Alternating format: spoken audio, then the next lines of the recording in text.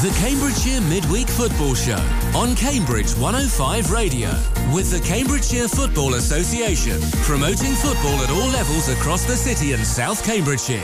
So there is no other place to start then, and it is with the U's as Colin Coldwood departs Cambridge United after just over a year in charge. If you want to get in touch, you can do 07919 070 490. Studio at cambridge105.co.uk is the email to send us, at 105sport on Twitter and Facebook also. So welcome along to the Cambridgeshire Football Show midweek. I'm Ollie Slack. We've got a packed show this evening, providing you your weekly football fix. Let's start with the U's then, and Harry joins me in the studio as always. Harry, well, I guess it was coming, wasn't it, after the 4-0 loss to Salford last night? Expected, but do you think it's the right call? Yeah, obviously, like you said, it's always expected. I mean, after the results that they've had in the past few weeks, I mean, the Stevenage result stands out. Drawing with Morecambe at the weekend, and then last night. I mean, it's all a long time coming. After everything that's happened, I think it was the right call, and bringing in someone else may be the spark that Cambridge need at the minute to get back to where they once were at the beginning of the season. Well, Colin Coldwood's win percentage as U's boss was 29%, which isn't great. He lasted just over a year as well, and of course the final nail in the coffin was that 4-0 loss to Salford City last night, which of course followed the 4-0 loss to Stevenage in the previous home game. But I don't think that tells the whole story. Coldwood was given a 3-year deal in October, which means once again the club are going to have to pay out a big contract, like they did exactly the same with Richard Money back in 2016. They gave him in 2015. Sorry, they gave him a big contract in the summer and sacked him then in the October. It amazes me how you can back a manager with some investment in the summer. They used more than 11 players in the summer, give him a new deal in October, and then completely go against him. They didn't back him at all with any investment in January, and now they've sacked him after just a year in charge. And you know, you can debate about whether Coldwood should have been sacked, but there isn't any debate as to the fact the club need to take some flack for this. They're looking for their fifth manager now in 5 years, and we're still clearly seeing some of the effects from the mess that was left behind when the likes of Dave Doggett and Jez George left, and there was lots of talk about cutting cloths and the budget being small. And if you've got little money, it doesn't make sense to then pay managers off and sack them willingly. I get the trapdoor of the conference, and they don't want to go down there. But when Richard Money was sacked, we said the appointment had to be the one that takes us to the next level. The same with Sean Derry, the same with Joe Dunn, and we'll be saying exactly the same thing now, that this next appointment is crucial. So how many managers need to be sacked before you look elsewhere? You look at the people making the footballing decisions at the club. Well, Tim Armitage, our U's reporter, joins us on the phone to discuss this exact issue, and he'll have his views on whether Coldwood should be still at the helm. He's not. Tim, thanks for coming on the show. What are your views? Yes, I do have some views on this. I agree that the manager takes responsibility for the poor performance of the team. But guess what? Coldwood's not the manager, he's the head coach. And that, in a nutshell, for me, is what's wrong with this. Is I agree that Coldwood has to take the blame for the results. Whether he's head coach or manager, ultimately he's responsible for that. But the problem is that with the structure we have in place, with a director of football and a head of recruitment, the Calderwood, Derry, they didn't have that freedom to do what they wanted. They were beholden to a management structure in the club, a management structure that we were talking about this on Tuesday, a management structure that has never got a League Two club out of League Two, and that we're going to gloss over that. We're going to appoint a new manager, or we're not. We're going to appoint a new head coach, and we're going to have the same problems, because I just don't think. I think we've absolutely demonstrated that this structure does not work. Whether it's interference from above, whether it's a lack of control from the person who is the manager but actually turned out to be the head coach, whether it's a recruitment issue. It's not just Calderwood that takes the blame for this. The club has to take a long, hard look at itself and go, so hang on, so the three managers have all been useless. What's the common theme here? Tim, I've just said exactly that, and it is incredible to think that fans are still just saying we need a new manager. I couldn't believe last night the anger towards just Colin Cold. And of course, there was some elsewhere. But are you saying, and it seems to be what I'm saying as well, we're in agreement in this, that there is no way that Calderwood should take the whole blame for this, and there is portioned elsewhere? Absolutely not. I think the blame lies, and not necessarily. And again, we go back to the same thing, that ultimately the head coach / manager is responsible for the results. That's their job. Whether they've got control to do that is another matter entirely. And I think the club have to look at the management structure and figure out whether they think that's working or not. Because guess what? Nobody else thinks it's working. But also, I think the players have to take part of the blame here. You know, you look at the Stevenage game, you look at the Salford game, you look at a number of other games over not just this season but previous seasons as well, where Cambridge has this propensity to just capitulate when things aren't going right. It's heads down and we couldn't care less anymore. And you can see it in their eyes, you can see it in the movement, you can see it in the scoreline, because we get to a stage where we do this and then it just all gets out of control. And I think, you know, ultimately, when they cross the white line, the cliche is that the manager can't do anything about it. And you can talk about whether his trading strategy's right, you can talk about whether the backroom strategy have got fitness right, you can talk about all these things, but ultimately they get out on the pitch, and if they can't be bothered working, then, you know, there's another problem there. You can't, if you're not good enough for League Two, that's one thing. But if you're not good enough because you're not trying, then you're a professional footballer, and you deserve to be cut from a team that does that. And you can point to lots of people at lots of different times that you think you're not making the effort, you're not playing like this actually matters to you. Fans have criticised them, and it's a difficult thing because it doesn't help the situation necessarily. But it has to be said, and I think this is just another one of those things that senior management have to actually just sit down and take a look back and don't go, oh, this is Calderwood's fault. We get rid of Calderwood, we're going to do really well. Because I don't think we will. I don't think there's somebody here who, working under those conditions, can get the results. We've shown it. That Derry was an experienced footballer and, you know, had spent his time in management. Calderwood's worked as an assistant manager with some of the best managers in the world. And he was a good quality footballer when he was playing. So these people have experience, and it hasn't worked, and you have to question why. Even if all you do is take a look back and say, well, you know, it's Calderwood's fault that this hasn't worked out, but it's Graham Daniels' fault that we appointed Joe Dunn and Calderwood. You know, somebody else has to share, and this blame has to be dealt with, because there's a serious issue that's just going to not get addressed. Every time a manager fails, it reflects badly on the club, because they are the person who appointed them in the first place. And the bit I can't get my head around, Tim, is how can you give someone a 3-year contract in October and then sack them, 3 months later? Once again, the club are in a situation where they're going to have a massive payoff to a manager, and then they'll say they haven't got a strong budget, or that, you know, we've been told lots of times the club have had to cut their cloth. Well, perhaps if you didn't give managers so big contracts and then have to pay them off and expend so much money there might be more in the budget. Let's talk about the investment in the squad. And in January, there was a lot of talk at the time. Graham Daniels came out in an interview about the fact that they're trying to be sustainable for the future, and there's no contradiction between that and the ambition on the pitch. Mark Richards and Elliot Ward came in for 6 months and then departed again. And really, the U's only then signed 2 players in January on loan, but as a reaction to the result, the 4-0 loss to Stevenage. Do you think Colin has an argument to say that he hasn't been backed at all, really, with the investment? Well, yeah. I mean, you know, what was the tagline we were starting this season under? A new start, a new direction, or something like that. You know, it was same old, same old. We started the season looking for players to make the squad complete. We didn't get them. We got some loans, and we tinkered around the edges. And we've done the same, you know, as a late addition, you know, probably as a knee-jerk response to the performances over recent weeks.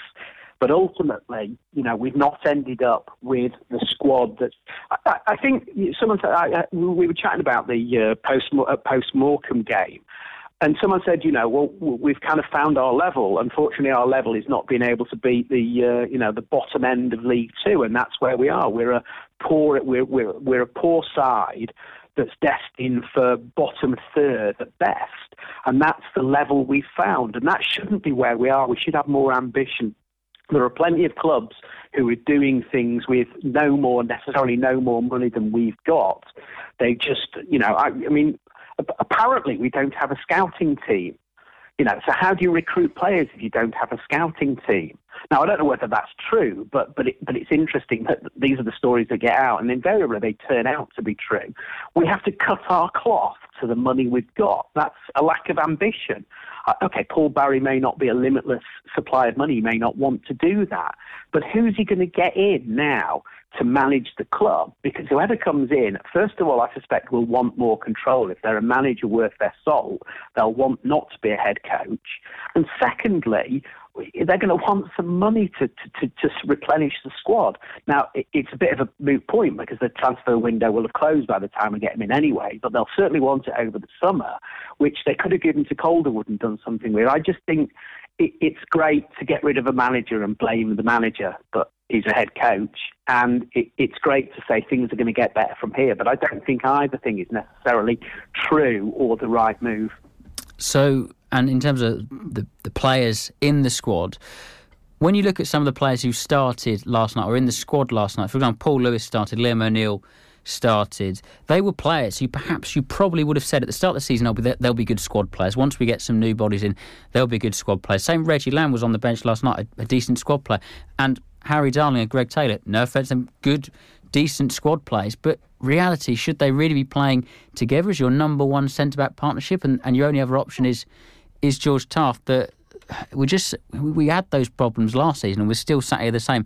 So Tim, if what we've said is it's the number of managers over the last 5 years, Richard, Sean, Joe Dunn and Colin Calderwood, the players clearly haven't improved in the squad as well. Who are we portioning the main blame here then? Who are you suggesting or what are you suggesting is the reason for the club's failing?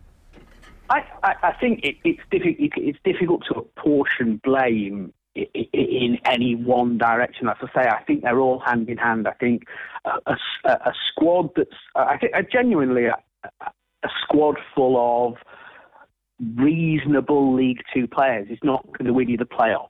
So that's the first point. The second point is a manager who's a head coach and doesn't really have that level of control over what they want to do isn't going to be able to get us into the playoffs. A club that has a structure that, it just leaves people in place. I think, the problem, I get why they did it. They want to make sure that if a manager goes, they don't lose all the backroom staff. But in itself, that's basically saying you're guaranteeing a job for the backroom staff, whether they're actually worth that job or not. And on the assumption as well that the manager will get sacked.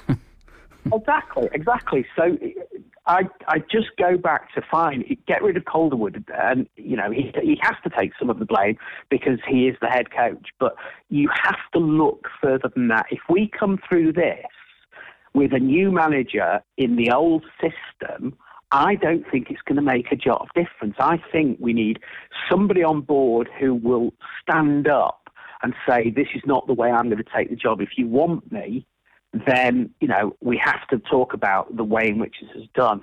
I just don't think the structure is working. I think if you look at 3 managers down since Money, and none of them have made a success of it, when, individually each one of them is not an incompetent manager, then that has to say something about the club as a whole.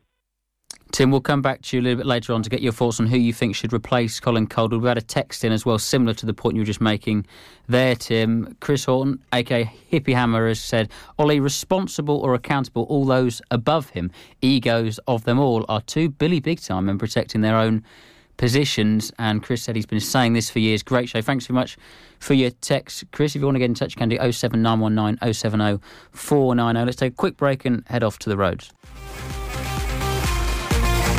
Blame on Cambridge 105 Radio. Calvin Harris featuring John Newman. Who are you blaming for the mess that is at Cambridge United at the minute? Will you get in touch? 07919 070 490. We'll return to Tim Armitage now then to let us know who you think should be the next used boss there's a number of candidates. We're heading on to the sack race website to see who the favourites are. Ian Evatt is 6-4, the current Barrow manager. Michael Jolly, who's the previous Grimsby manager, is 4-1. Paul Tisdale used to obviously manage it. Milton Keynes Dons and Exeter at 10-1. Mark Bonner's there at 14-1. Interestingly, now at 16-1, you have the likes of Nathan Jones, Neil Warnock, and Stephen Presley. Tim, any of those names tickle your fancy?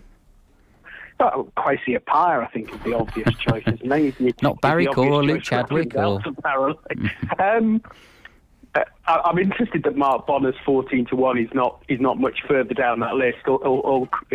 He's a nice bloke, but he's not a manager for Cambridge United. Again, if you look at who's there, Warnock and Tisdale are obviously, two standouts.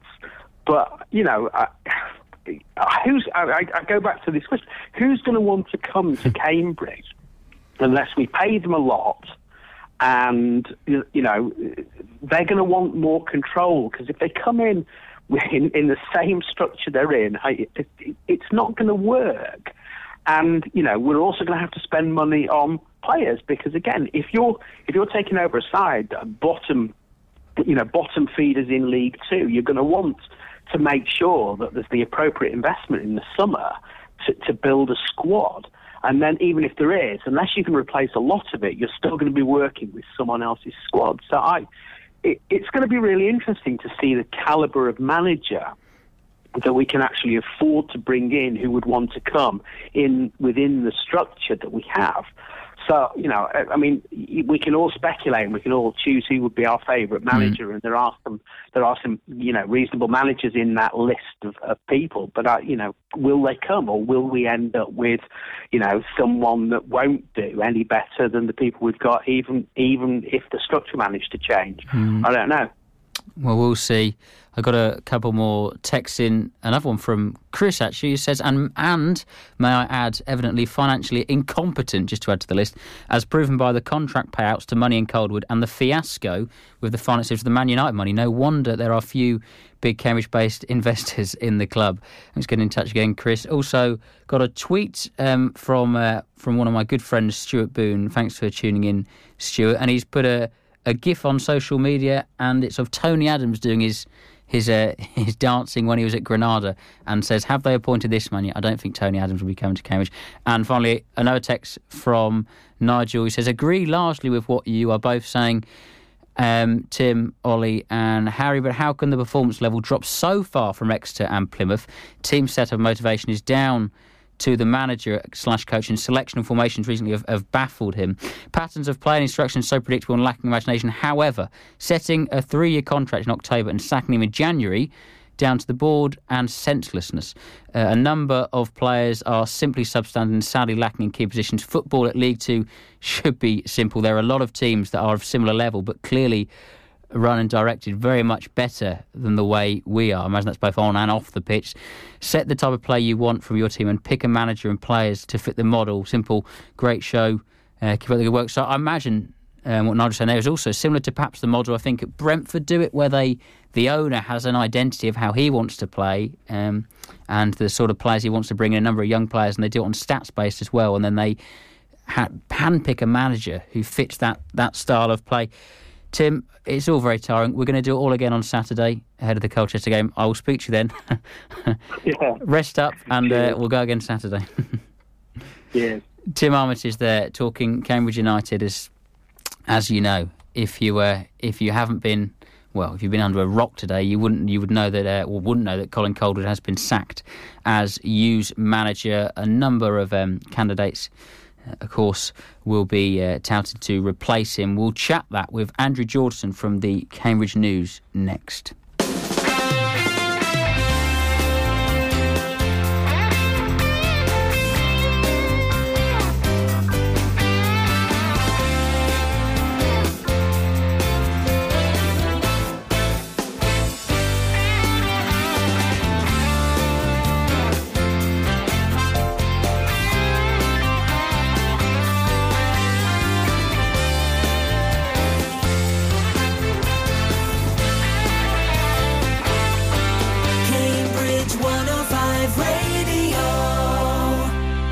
The Cambridgeshire Midweek Football Show on Cambridge 105 Radio with the Cambridgeshire Football Association, promoting football at all levels across the city and South Cambridgeshire. So, Harry, who do you fancy out of that list then of managers to replace Colin Calder? Any of those? Paul Tisdale. Paul Tisdale? Out of everyone, yeah. I think he's probably the one that a lot of Cambridge fans would like to see come in over anyone else. I mean, obviously someone like Nathan Jones with the experience, or Neil Warnock, but I'm not sure how good Neil Warnock would be at Cambridge. I'm not going to lie.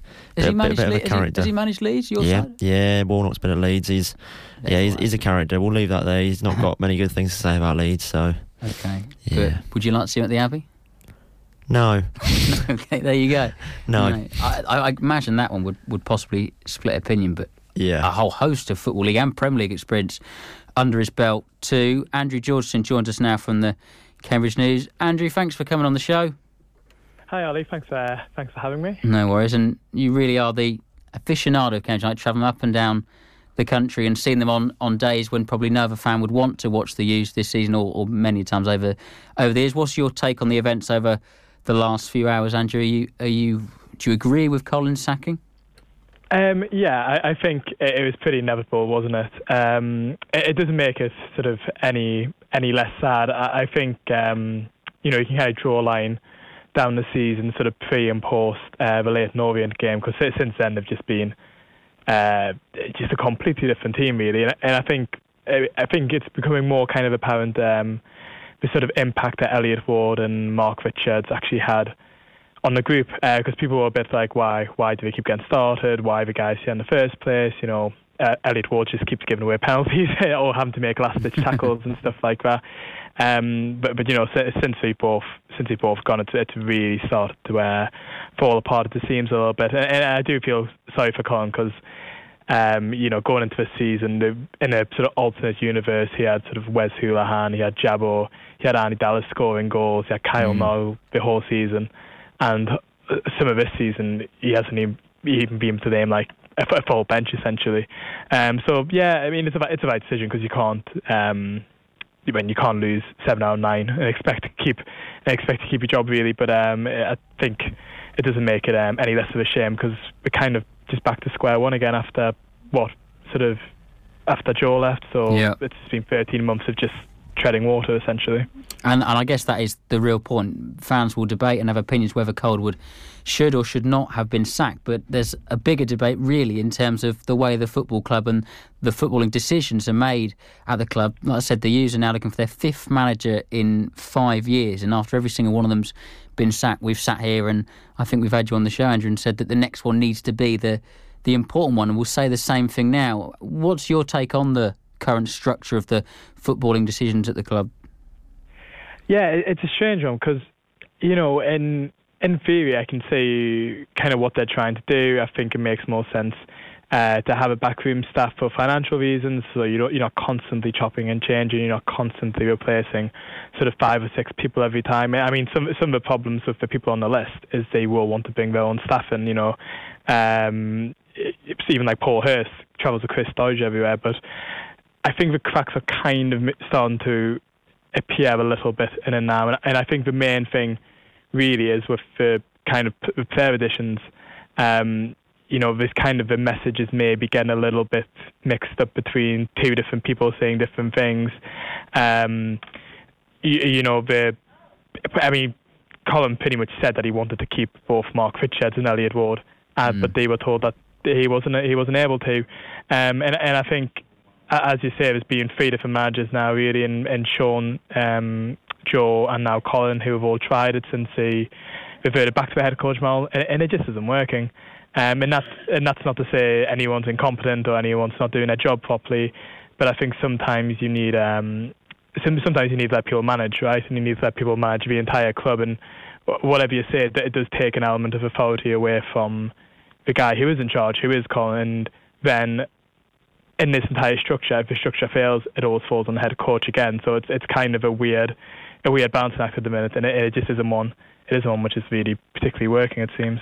We'll see if it changes in the future. I think you're right. There was Calderwood came out in his press conference, one of the pre-matches, and said that Elliot Ward and Mark Richards left, and perhaps because of the situation where they were in the table and the fact they hadn't gone on many cup runs, and then Graham Daniels came out and said that isn't the case. There was a contradiction there, and I guess when there's a breakdown there and players, some people wanting players to go and the manager not, you're always going to struggle. We've spoke already over the last 30 minutes or so about the lack of investment. Who would you like to see come in next then, Andrew? I've read out the list on the show. Paul Tisdale's in there, Neil Warnock as well, and Nathan Jones, of course. Who would you like to see in the used dugout? Who would you like to interview after the game? Yes, I mean, first and foremost, I would actually quite like a centre back to come in as well, just to kind of Bob Bolsford a little bit, because nice. Because I think we kind of need one. But it's a really strange list. It kind of is divided into people who are just chucked in there all the time, like, you know, Craig Bellamy or Stephen Presley or Brian McDermott, or you kind of Tim Flowers. And obviously Ian Evatt emerges the favourite over the last sort of hour or two. I mean, if you can get Paul Tisdale, you get Paul Tisdale. For humour reasons, I'd quite like Neil Warnock. Not for humour, that's harsh, but I think it would be quite fun to get Neil Warnock and just to see how that would go. But that would be a very short-term appointment, because he said he wants to retire at the end of the season.